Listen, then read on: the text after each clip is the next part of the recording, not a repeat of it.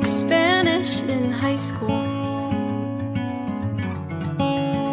but I took French. So when you're tired and delirious at almost 2 a.m., you type sentences into Google Translate, and then you send them to me. Je pense que Leah est très jolie. I don't think you know just how much it means to me to watch you try to call me pretty in a language I know that you can't speak.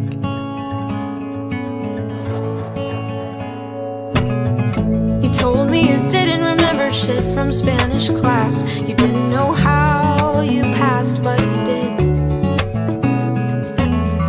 So even if I wanted to call you pretty back in your high school foreign language, neither one of us would know what I had said. So I'll stick to French. Je pense que tu es très jolie aussi.